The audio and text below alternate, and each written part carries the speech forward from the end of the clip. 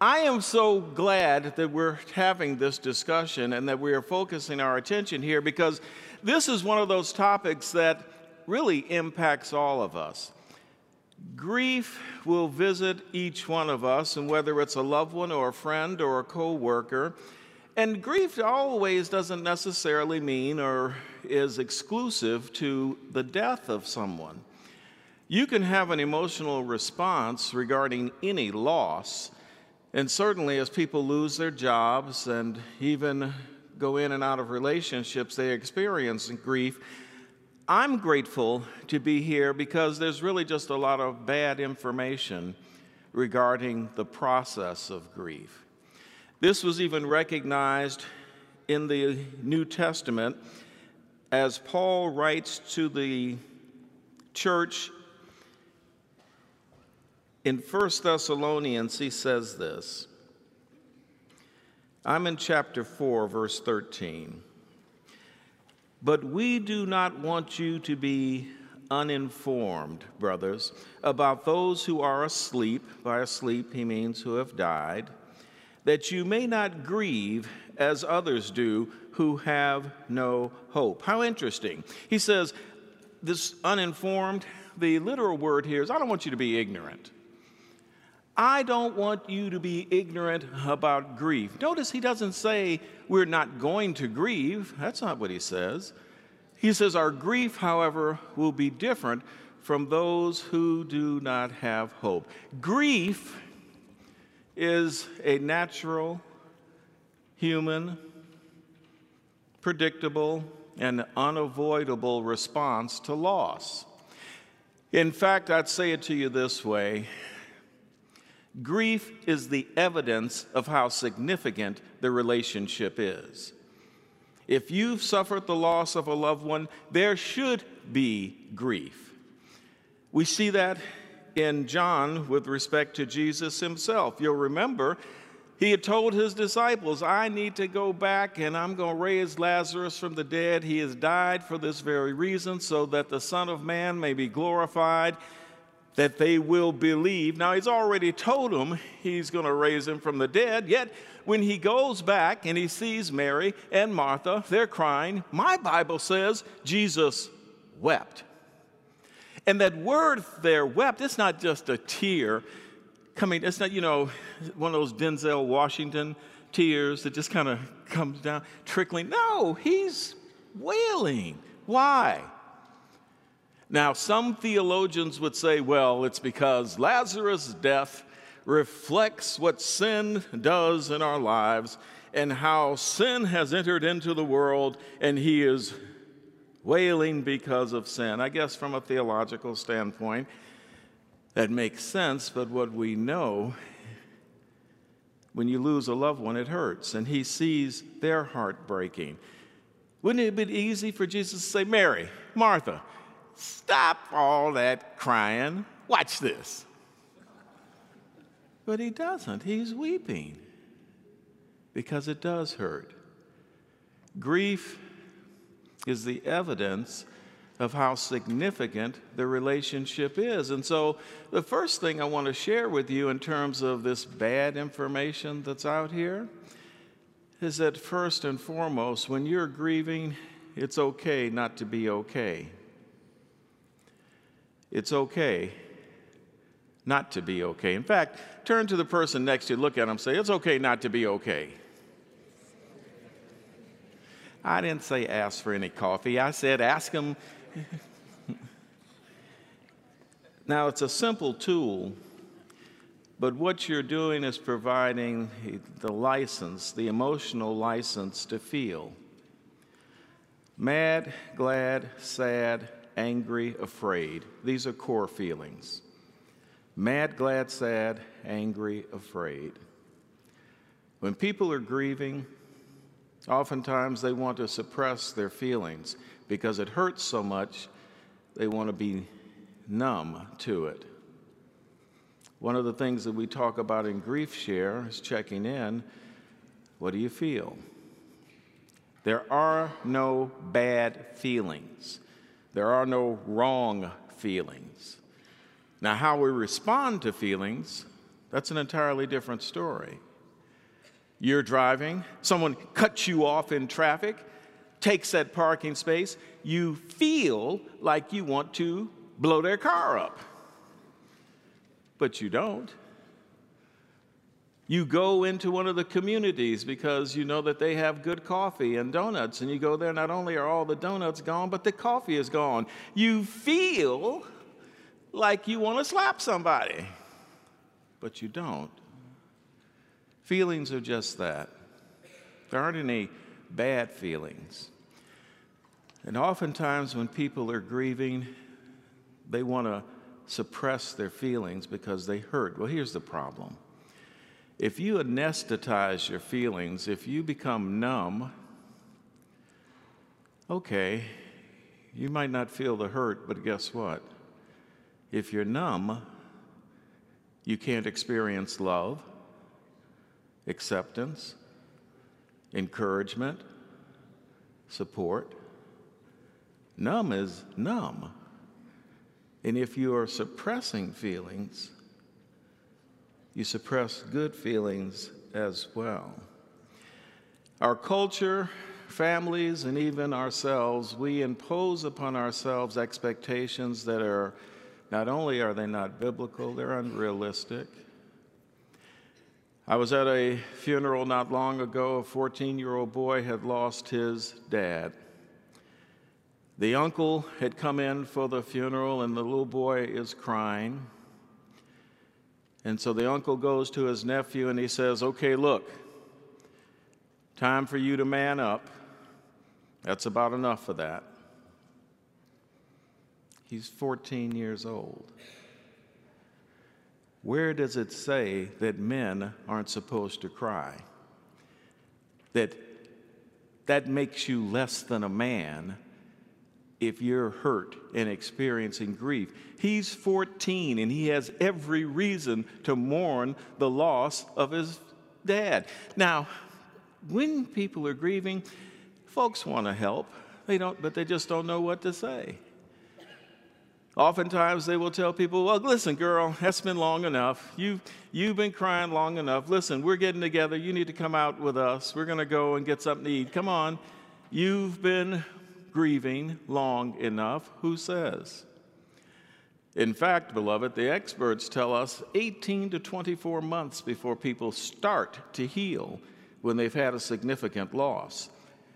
18 to 24 months before they start to heal. People want to look at grief like it's graduating from elementary school, like a stage. Grief doesn't work that way. It's not like you go through a period where you're sad, and then you're angry, and then you're in denial, and then you're confused, and then you're better. It simply doesn't work that way. You can experience all of those simultaneously. In fact, people have told me it feels like I'm trying to push a thought through Jell-O. I can't think. The things that used to be so easy for me to do are just very confusing for me. I had a lady call me. She was hysterical. I said, what is wrong? She said, I can't find my car keys. I'm at my doctor's office. I don't know where my keys are. I said, well, retrace your steps. Look in the exam room. We did that. Look in the bathroom. We did that. I said, well, where's your car? She said, I parked. I said, just retrace your steps. She's on the phone. She goes crying. She says, oh, Pastor, I feel so stupid. I said, what's wrong? Not only are her keys in the car is running. She just got out, left the car running, went to her doctor's appointment. She said, what's wrong with me? I feel like I'm losing my mind. Nothing. There's nothing wrong with you. You're grieving. Grief affects every part of us, emotionally, psychologically, physically. That's why we tell people when they're grieving, there's an acronym that we use called DEAR. D-E-E-R. D stands for drink. Drink what, you might say? Water. Make sure we get that straight. Water. You did hear me say that, right? Pastor said we got to go out here and get some drinks. I did not say that. I said you need to stay hydrated. Now, this is important because if you've been crying, it's easy to get dehydrated. In fact, most Americans walk around dehydrated, to be honest with you. We really don't drink as much water as we should. But when you're grieving, in particular, people need to drink water. That's the D. E, eat. Isn't uncommon when people are grieving that they simply don't have an appetite. Not good. Need to eat. E, exercise. Very important. And then R, rest. Hard to do when you're grieving. You can lay in bed all day and not get any rest. In fact, has that ever happened to you? Have you gone to bed early and wake up the next day and you wake up tired? Terrible feeling, isn't it? You're like, I'm waking up tired here. Getting proper rest is important to heal in the grief process. People will want to hurry that, want you to get through it quickly. Here's the problem. The hardest part when people are grieving, it's not the funeral. Oftentimes that's a blur. They'll understand that they were there, but they won't remember conversations or people that they were with. Oftentimes that's really just a blur.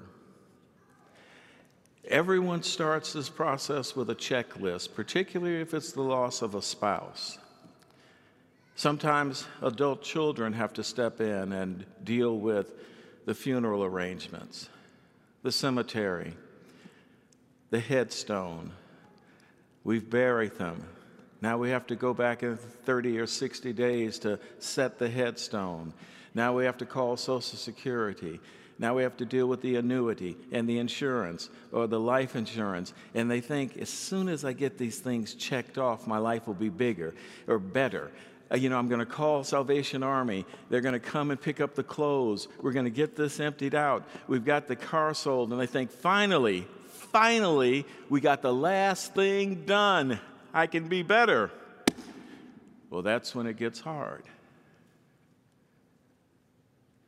After the cards stop and the phone calls cease, there's nothing else on the checklist.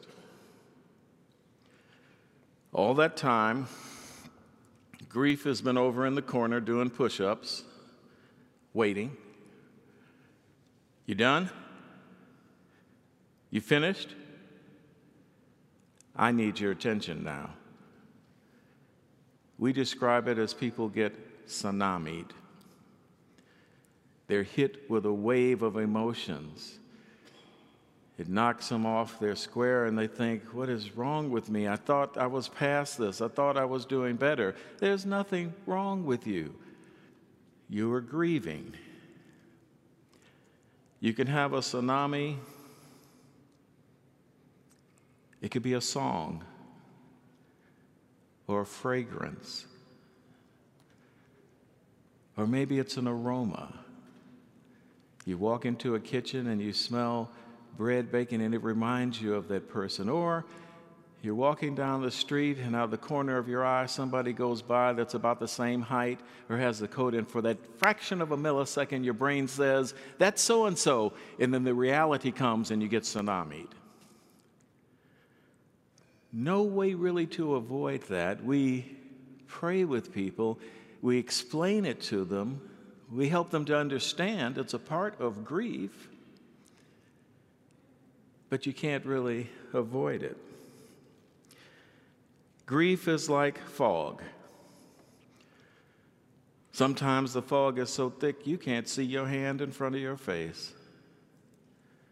And other times it's like a low-lying mist.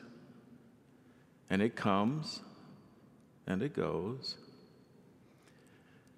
That we counsel and that God's word confirms is simply this. This is hard theology. Before any of us were born, God knew and understood what issues were going to come into our lives. We always get surprised by a loss, no matter how long. We're not ready. But God knew. Not only did he know it, he allowed it. So if God knew it and he allowed it, then that means he also has a plan and we can rest in that. Now that's hard theology, particularly in a place like Chicago where on any given day people are minding their own business in the comfort of their own home, and there is this intrusion of violence and someone's life is taken. What did they do wrong? 5-year-old child is sitting on her porch listening to her grandmother, and a stray bullet takes her life. What did she do wrong? Hard theology. God allowed it. He permitted it. We rest in that. Grief challenges everything. It'll make you physically weak. It will make you doubt your faith. And there will be those that come alongside you that say, I don't understand. They all have that same voice. I don't understand why you're so upset. They're in a better place. You should just be happy that they're in a better place. Where is your faith? It's not an issue of faith. But I'll say this to you. It's okay for you to lament to God. It's all right to tell him that you're hurting, that you're frustrated, that you're angry. He knows anyway, but it's perfectly all right for you to share your heart with the God of the universe. Now, here's the promise. We're all just passing through here. If you're blessed, I don't know, what do you get? 80, 85 Christmases, springs, summers. We're all just passing through. But God promised he'd never leave us or forsake us. God promised that neither height nor depth, nor principalities, nor powers, nor death itself would ever separate us from his love. And for those who have put their hope and their trust in the Lord Jesus Christ, we are never alone. Yes, grief hurts. And yes, it challenges us on every front. It affects everybody differently, but it affects everybody. That's why you can't look to someone else as a model of what you should do or how you should feel. Sometimes people want to make abrupt changes. I know that my time is up, but that's really not a good idea.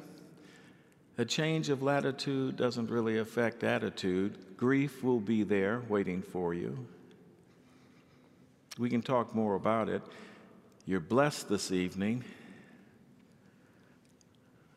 with some truly godly people, and I hope that you appreciate